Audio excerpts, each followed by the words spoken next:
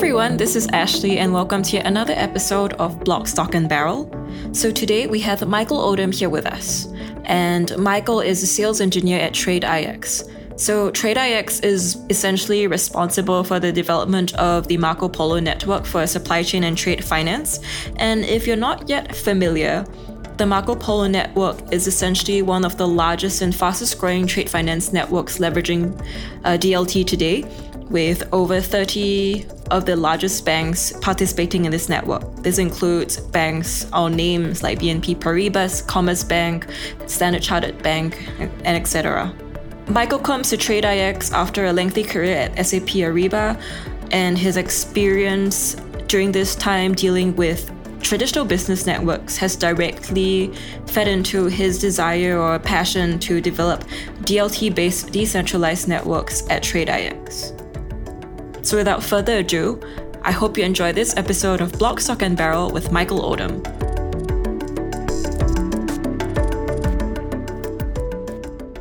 Hi, welcome to our show. Thanks for having me.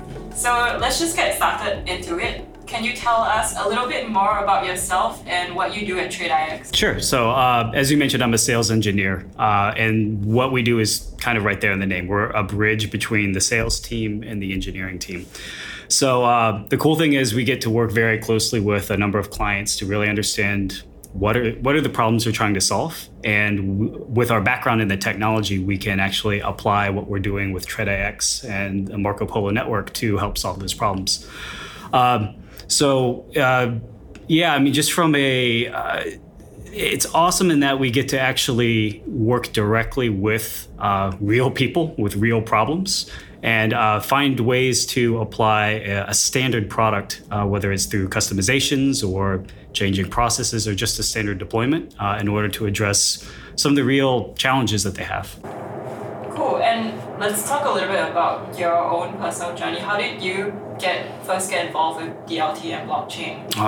Probably. This is your first venture. It really is, yeah. When I first got involved was probably when I lost a bunch of money on Bitcoin back in 2017. But although I guess you could say I haven't really lost money yet because I haven't sold, and you don't really take a loss until you sell, right? Unless it goes to zero, which I don't see that happening. But I'm a relative newcomer in the blockchain space.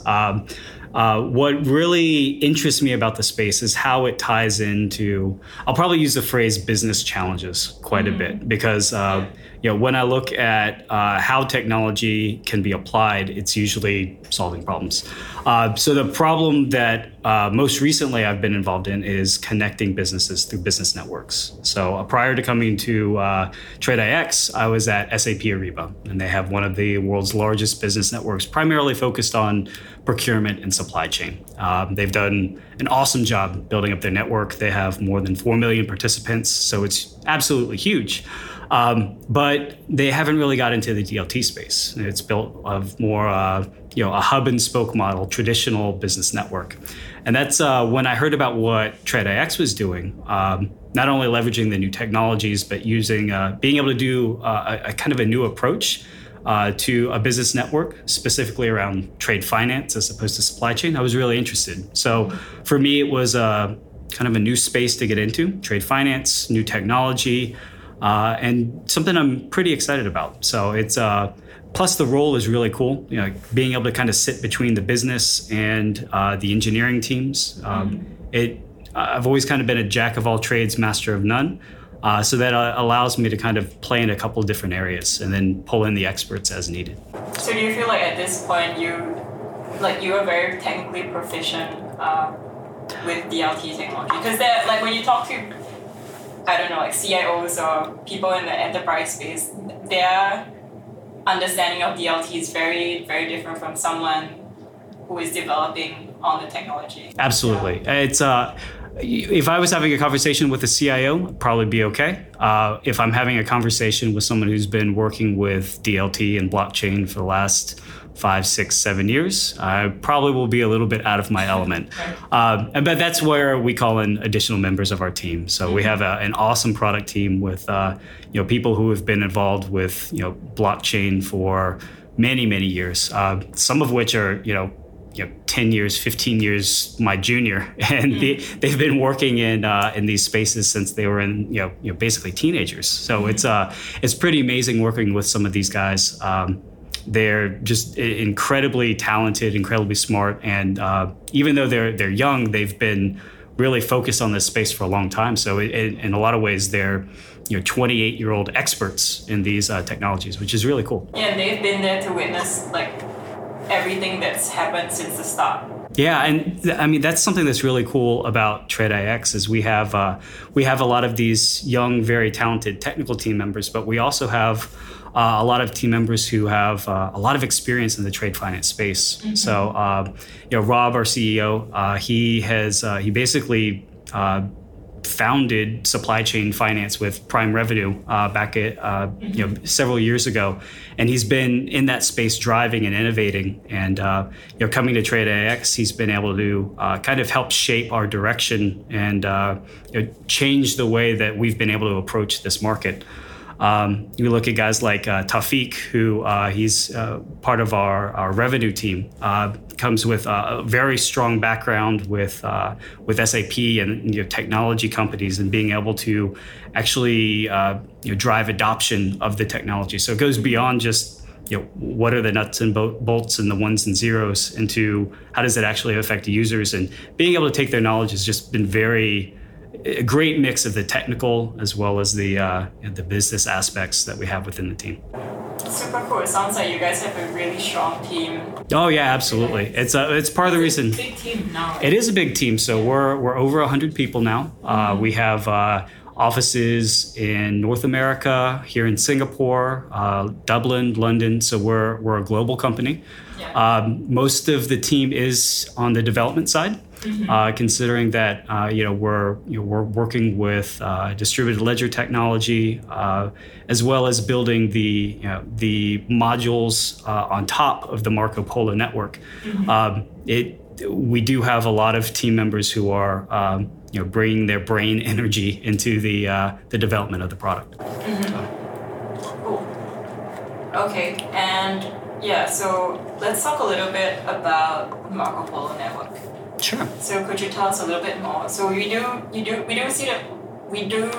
read a lot of news coming from Marco Polo Network, naturally being one of the biggest, the largest. I won't even say trade finance consortiums, like blockchain-based consortiums. You guys have, I think, correct me if I'm wrong, 30 over global banks. Yeah, so we have over 30 participants on the network, combination of large banks, large corporates, so buyers, suppliers, as well as value-added providers. So,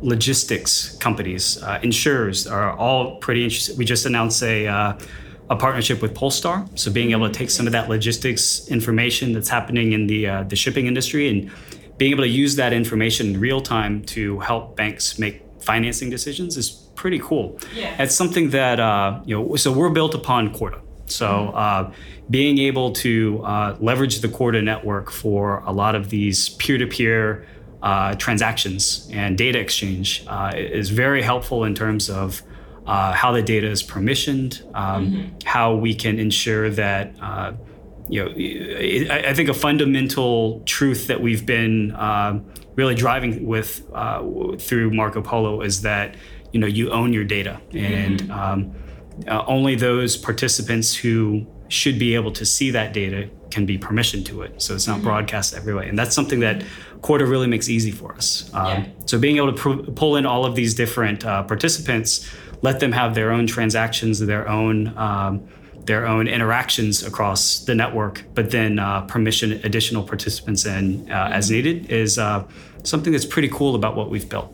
Yeah. So can we talk a little bit about the trade finance industry and the problem specifically that you are trying to solve with the Marco Polo network? Yeah. So, trade finance covers a lot of different areas. Mm-hmm. So when you look at trade finance, you can really boil it down into a couple of factors. There's assets exchanging hands, whether it's money or goods. There's risk involved with that. Mm-hmm. And then another lever is time. So looking at how you actually balance the exchange and management of these areas is kind of where trade finance comes in. So there's traditional trade finance with things like letters of credit and guarantees, where you have third parties that are helping de-risk some of these transactions. And then you have some other types of trade finance, like supply chain finance, that looks at how you can leverage working capital and potentially, it's less about the risk management and more about, I'll give you an example. If I'm a supplier and I have an invoice and I'm not going to get paid for 90 days, I want that money now. So maybe I can go to my bank and sell them this particular invoice today and get my money today at a slight discount. And then when that invoice matures and it's ready for payment, they'll collect the full amount. So the benefit to the bank is they're able to use the mounds of cash, the piles of cash that they have, and actually make money. The benefit to me as a supplier is that I'm getting paid today so that I can use that money to take on additional initiatives. So there's a lot of different aspects of trade finance. Within Marco Polo, we're looking at having a comprehensive platform across risk management with payment commitments, as well as the working capital management with receivables discounting, supply chain finance, payables financing, pre-shipment financing, dynamic discount. So a lot of different areas. And that's kind of the 2020 goal, is building out that suite. And then short term, we've already released our first module, receivables discounting. We're slowly growing out the platform. We're not trying to boil the ocean in terms of releasing a lot of functionality that doesn't go too deep. Instead, we're looking to go very deep into a few areas, really offer something that's a differentiator on the market, and then use that to basically seed the network and begin building out from there. What was the reason or the motivation to apply DLT to trade finance specifically? Well, there's a couple of areas. I think when you look at multi-party transactions, you need those to be seamless and secure. But you also have to understand that there may be independent software systems, platforms, or even business networks that are exchanging this data. Today, how is this data being shared or exchanged among all these different parties involved in trade finance right now? A lot of times with systems that are out there today, they have APIs in place. So data exchange is through these proprietary APIs that are built. One of the challenges there is, if I'm a bank and I have 10,000 customers that I want to invite to a program, that's 10,000 different integrations I'm going to have to do. So it's very slow. Oh yeah, it's a ton of technical effort, and it's not to say it's not impossible, but it's a lot of effort, a lot of time, a lot of money that would be spent building out all these connections. And this API one-to-one? Yeah. Primarily one-to-one, and in some approaches, you look at some other business networks, and they do have kind of like a hub and spoke model where you can interface once with a centralized server, a centralized service, and then they can connect. So these are like the value-added networks, or but very much a much more centralized approach to the integration across these different parties. Now the challenge there is you may get the benefit of connect once to connect to many, in that you're only connecting to that centralized hub. But one of the drawbacks is you're no longer really able to manage, control, and secure your own data. And that's especially a challenge if that data server happens to be sitting out in somewhere like California, and you have data residency regulations and concerns in your country. So that's kind of when we look at what we're doing with Marco Polo and how Corda is helping us achieve some of these requirements. It's really having that seamless and secure multi-party transactions across the different systems. Second would be really ensuring that users are able to manage, control, and secure their own data, supporting all types of different deployment configurations, whether it's behind the firewall, up on cloud. That's something Marco Polo actually supports. So full control of your data. And the last one is that connect once to connect to many. That's so important because if you can't really build a network if you're spending all of your time connecting point to point across all of these different partners. And the investment involved trying to... Absolutely. It's not something that's viable. So instead, So the last area was the connect once to connect to many. So the idea there is by setting up your connection, and this is something Corda supports. We can talk more about what Corda does, but they have a really, I would say, really great implementation of a distributed ledger where you have these different nodes.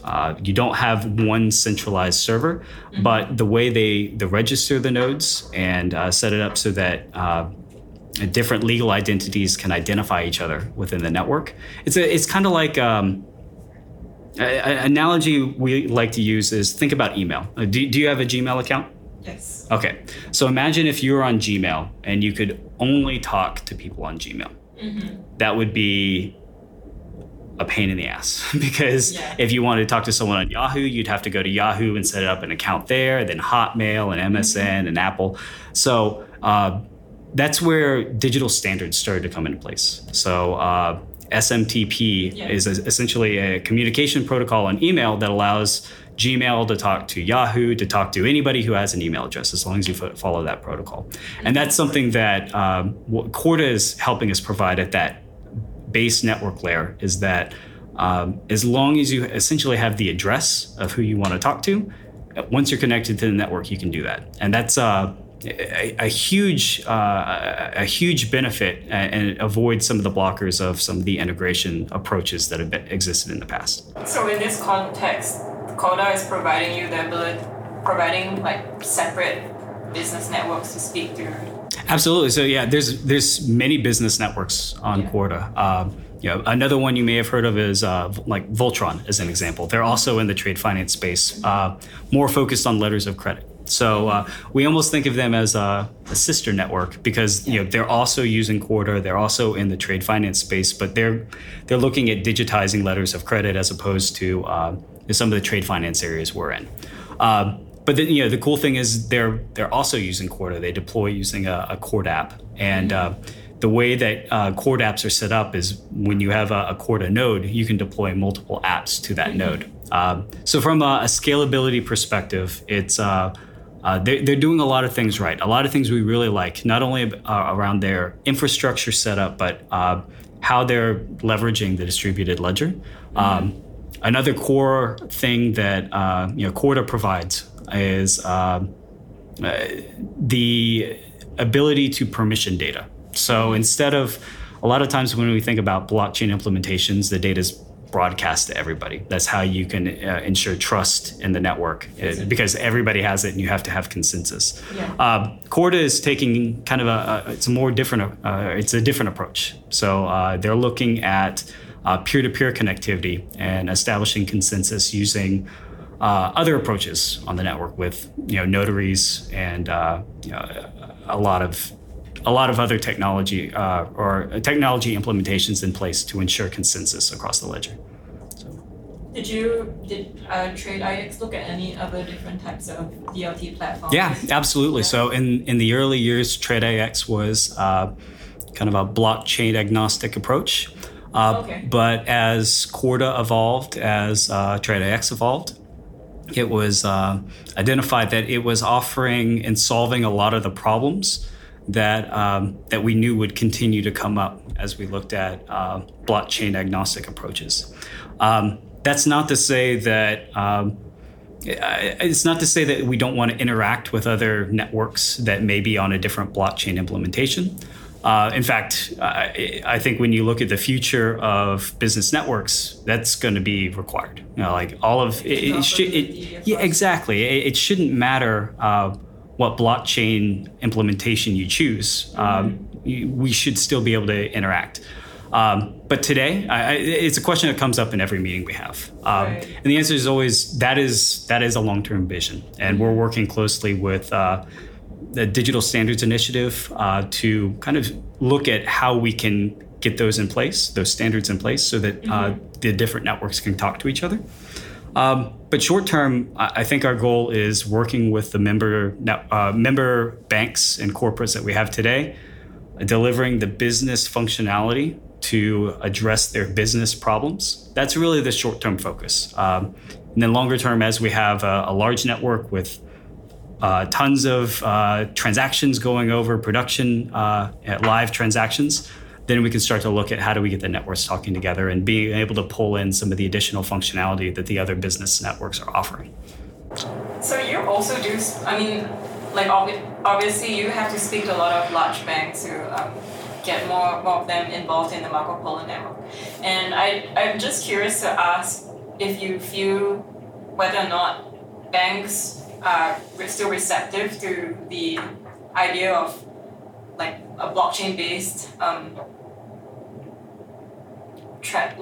digital transformation as a value add, because I think I'm asking this question because I think in 2018, let's say, I think a lot of people, since 2018, a lot of people have been little bit jaded from enterprises attempting to experiment with blockchain and then not really doing anything apart from a POC. So do you feel like, and for the Marco Polo network, it seems that you guys clearly do have like a very strong network of banks that have agreed to participate. So, and as a sales engineer, I assume that you are also quite heavily engaged with the participating banks. Do you feel like it is still easy to get buy-in from banks to join? Or yeah, and I think the best way to do it is not even mention blockchain. Yeah. It's more like that's like the cherry on top of the ice cream. Because when you go in and you talk about how the software and the platform addresses the business challenges, that's when people start listening. And then when you mention, and the way we actually get around this is, or the way we actually solve this is using distributed ledger technology. That's just like OBTW. Yeah. At that point, it's just like, from an innovation perspective, we may have wanted something on a next-gen platform anyway. Mm-hmm. But the fact that you're on a next-gen platform and you're already talking about how you're going to address my business challenges, it's not just doing something on blockchain for blockchain's sake. It's actually leveraging distributed ledger to address the business challenges that could not be addressed before. And that's really where I think the value proposition is just doing something on blockchain that you could have done on other technology. It's like, what's the point? You really need to look at what does any new technology, what does it offer that previous implementations or technologies either couldn't, or it was just too hard, too much effort would need to be involved. And that's where when we look at how we are building a completely decentralized network where you have control of your data, you have control of data residency, you have control of data permissioning. These are a lot of topics that have been very challenging to address with previous software as a service models where destination platforms. Exactly. I mean, you have the previous implementations, they might come in with great business functionality that addresses business challenges, but there may be some of the aspects from a platform perspective they're not addressing. And that's something, balancing, we're still fairly young in our journey. When we look at the business functionality that we offer, as I mentioned, we just went live with our first module a couple of months ago for Receivables Discounting. There are other platforms out there that have lots of modules, very mature functionality, but they're built on old architecture, old UI. I mean, it's just they've been around for years, but their foundation, I feel, is not as strong as what we have. And the fact that we're using, modern frameworks, not just DLT and Corda, but the development frameworks that we're using allow us to develop very rapidly. The fact that we're using Corda allows us to address kind of those 3 points I was talking about before around, data ownership, connect once to connect to many, being able to connect the different network or the different participants together. The fact that we're able to address these while being on a next-gen platform is very, very appealing to the banks. Could you tell us a little bit more about some of the trials that you guys have conducted? I think you guys did one recently back in December. Yeah, so we've done a number of smaller pilots with individual banks and corporates, or sometimes pairings of banks and corporates. But I think what you may be referring to is the global trial that we did late last year. Yeah, so we had over 70 organizations across 25 countries where and this was actually something we did working with R3 and it's called a CORDAP trial. But what we essentially did is, with limited training, these organizations were exchanging invoice data, putting in funding requests and funding responses, setting up these trade finance programs. We spent a couple of weeks walking them through what is Marco Polo, what does it offer, how is it different. So it's a combination of a little bit of learning, education on what we're doing within the market, and then you get to play with the software. And we basically handed it over to them for about a week. And what was pretty amazing is you saw the organizations pairing off, setting up these transactions, doing funding requests. It was really cool, to be honest. Hundreds of people were involved. And we're quite happy with the results. In fact, we've had a number of subsequent pilot agreements come out of there where organizations have said 1 week isn't enough. We want to actually model some additional programs. We want to take this. We want to show it to our innovation teams, our finance teams, and it's we're pretty excited, and we're hoping to continue to do these as we release new modules. And do you find that for the participants, a large benefit or the large draw to the Marco Polo network is the fact that you guys have so many participating banks, so many? I think so. Yeah. We're probably one of, if not the fastest growing trade finance business networks that are out there today. The fact that we have so many participants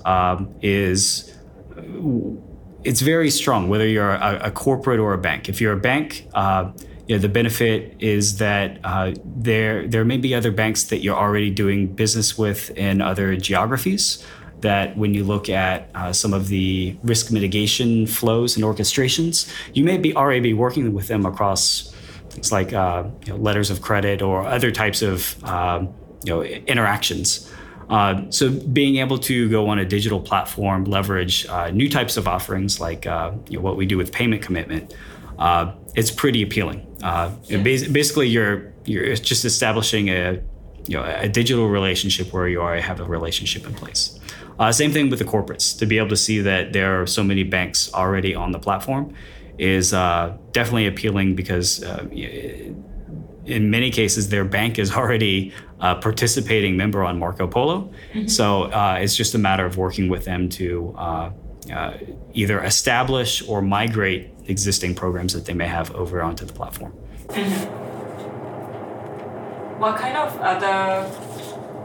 What other challenges do you guys face in terms of trying to expand your business network? Well, I think onboarding is one of the challenges I'm most interested in. So having come from a business network background at Ariba, understanding that it's not just the technical aspects of onboarding, but also the change management and the processes involved. When you onboard a new participant, whether it's a bank or a buyer or a supplier or a logistics provider, it has to be a seamless process. It has to be easy to use.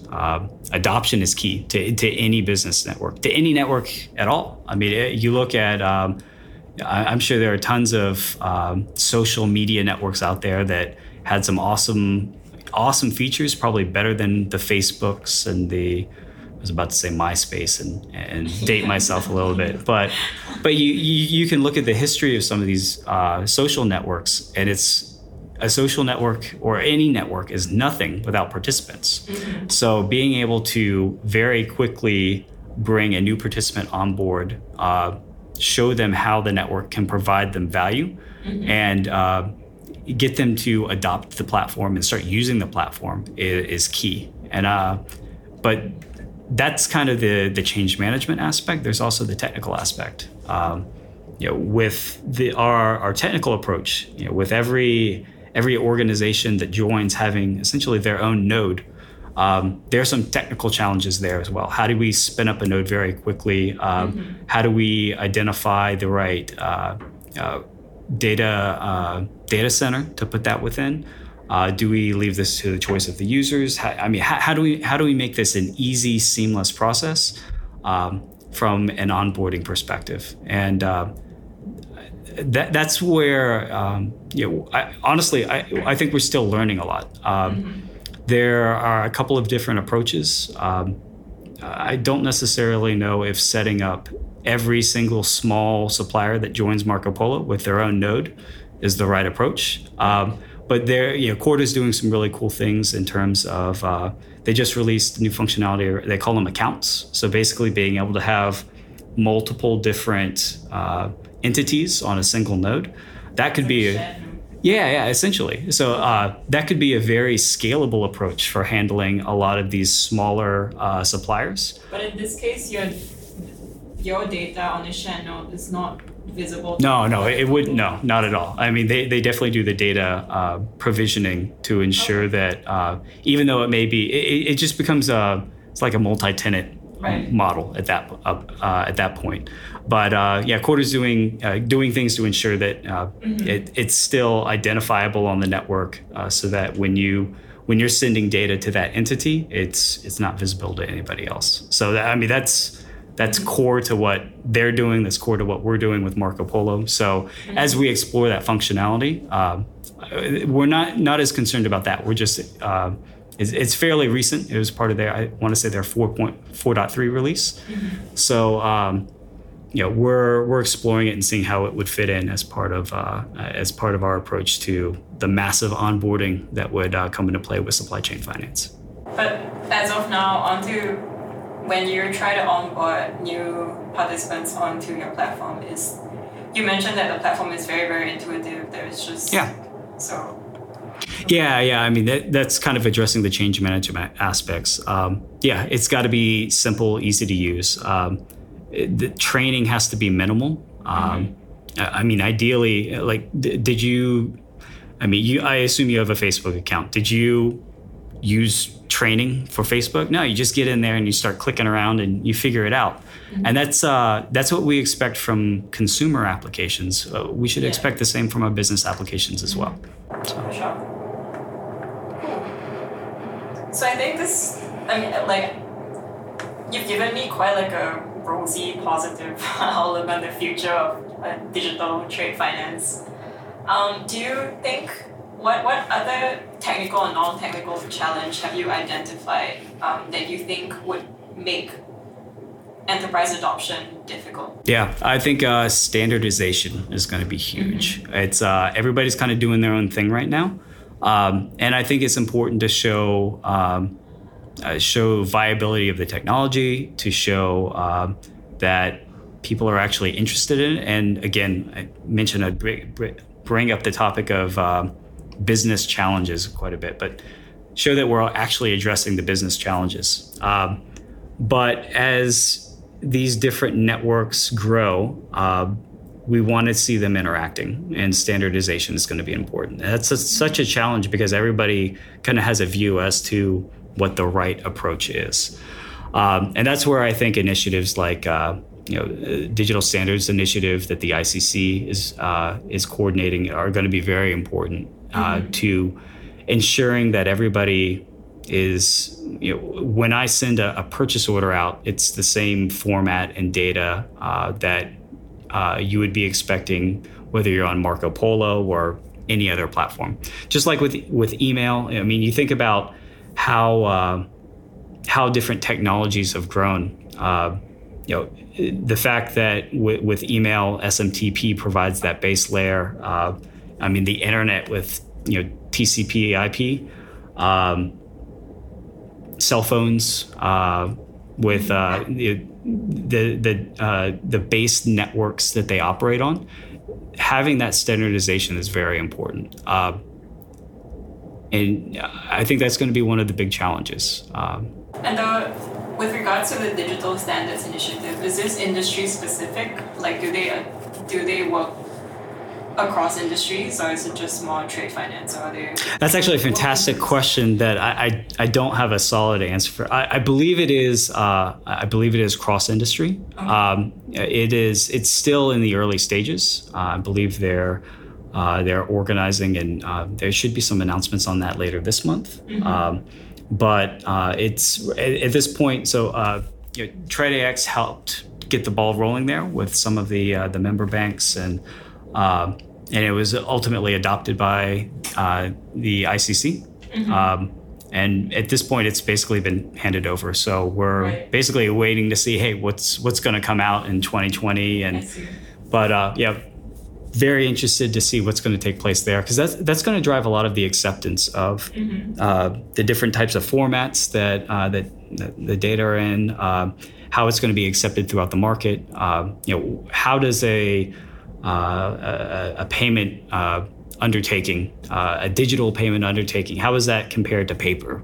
Some of these, by establishing these standards, putting together these rule books, and understanding how the these new digital formats are actually going to exist in the market and how they're going to be enforceable. It's still kind of up in the air, but I think we're on the right path. Does TradeAX also explore other areas for use cases, or it's primarily just Marco Polo network? So I think the long-term goal is that Marco Polo is providing an ecosystem where anybody can come in and develop an application on top of it. I'm going to use another analogy, but you can think of like Corda as that base networking layer that facilitates the communication across nodes, kind of like a cell phone network. On top of that, we have Marco Polo, which is providing the basic services and functionality like an operating system, like your iOS. And then on top of that, you have the different modules and applications built upon Marco Polo that allow us to address different types of business challenges, whether it's receivables discounting as an app, supply chain finance. But we can go outside of these areas too, because you look at the data that's exchanged. So being able to do things like supply chain forecasting or logistics information, track and trace. These are things that we're not going to do within TradeAX. We're not going to develop those applications, but we would look to external parties to build upon the Marco Polo ecosystem, provide those apps, and be able to interoperate. Okay, and then so with this analogy, let's say I bring in Voltron, for example, another code app. What would represent them in this analogy? It would be a separate operating system? Or... Yeah, so they wouldn't be so much a separate operating system. Ideally, they would be essentially they would be an additional application on top of Marco Polo. Right. So now we're kind of like solutioning here, but there may be there's probably several different approaches. But the way I see it, whether it's Voltron or another provider, any other type of code app. Yeah, Marco Polo would be that base layer where providing the core services needed for interoperability for trade and supply chain functions. And then on top of that, you have the different modules. So if a letter of credit needed to be issued, it could use Marco Polo as that fundamental operating system to be able to help facilitate the additional functionality that that particular application was providing. Because you think about how our phones exchange data today. This morning I got up, I went for a run, and I tracked it in Runkeeper app. I ate breakfast and entered that into MyFitnessPal or whatever it is. So I tracked my food. All of this is being managed by iOS, and you can actually share data across the apps using the health framework that they have. So being able to do this from a supply chain and trade finance perspective, it's basically the same concepts. It's just we're leveraging Marco Polo as the ecosystem, providing those interoperabilities. Cool. So I think we are running out of time slightly. We've overrun by 20 minutes. Yeah. So I think my last 1 or 2 questions to you is that apart from trade finance and supply chain, where else do you see strong use cases for DLT?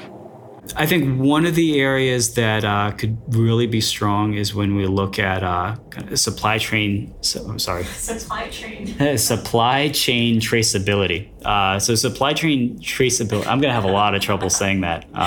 Been talking nonstop for 40 minutes, but re-record that part. Yeah. And like replace it with my voice. Yeah, supply chain traceability, but. So supply chain traceability seems pretty promising. I think anywhere where there is a trust that needs to be established across multiple parties that's important to an end result, there's potentially a use case for blockchain distributed ledger. Being able to take a look at everything that's happened over the life of a particular transaction, especially when multiple parties are involved. That's where having a distributed ledger in place can really ensure that trust is there without having to have a central third party stamping everything and overseeing, because that's just impossible. You're never going to be able to have that. So that distributed trust is very important. And I think anytime where you have that type of multi-party interaction, where you don't have someone overseeing everything and validating the data, being able to check that and leverage DLT is a potential use case. Okay, very cool. All right, so I think I won't take up any more of your time. No, I was happy to be here. Yeah, thank you so much. This was extremely insightful for myself, and I hope for anyone that's listening. And I look forward to hearing a lot more about TradeIX, Marco Polo Network in the future. Oh, I'm sure you will. We're really excited. 2020 is going to be a huge year. Yeah. All right, cool. All right, thank you. Oh, thank you.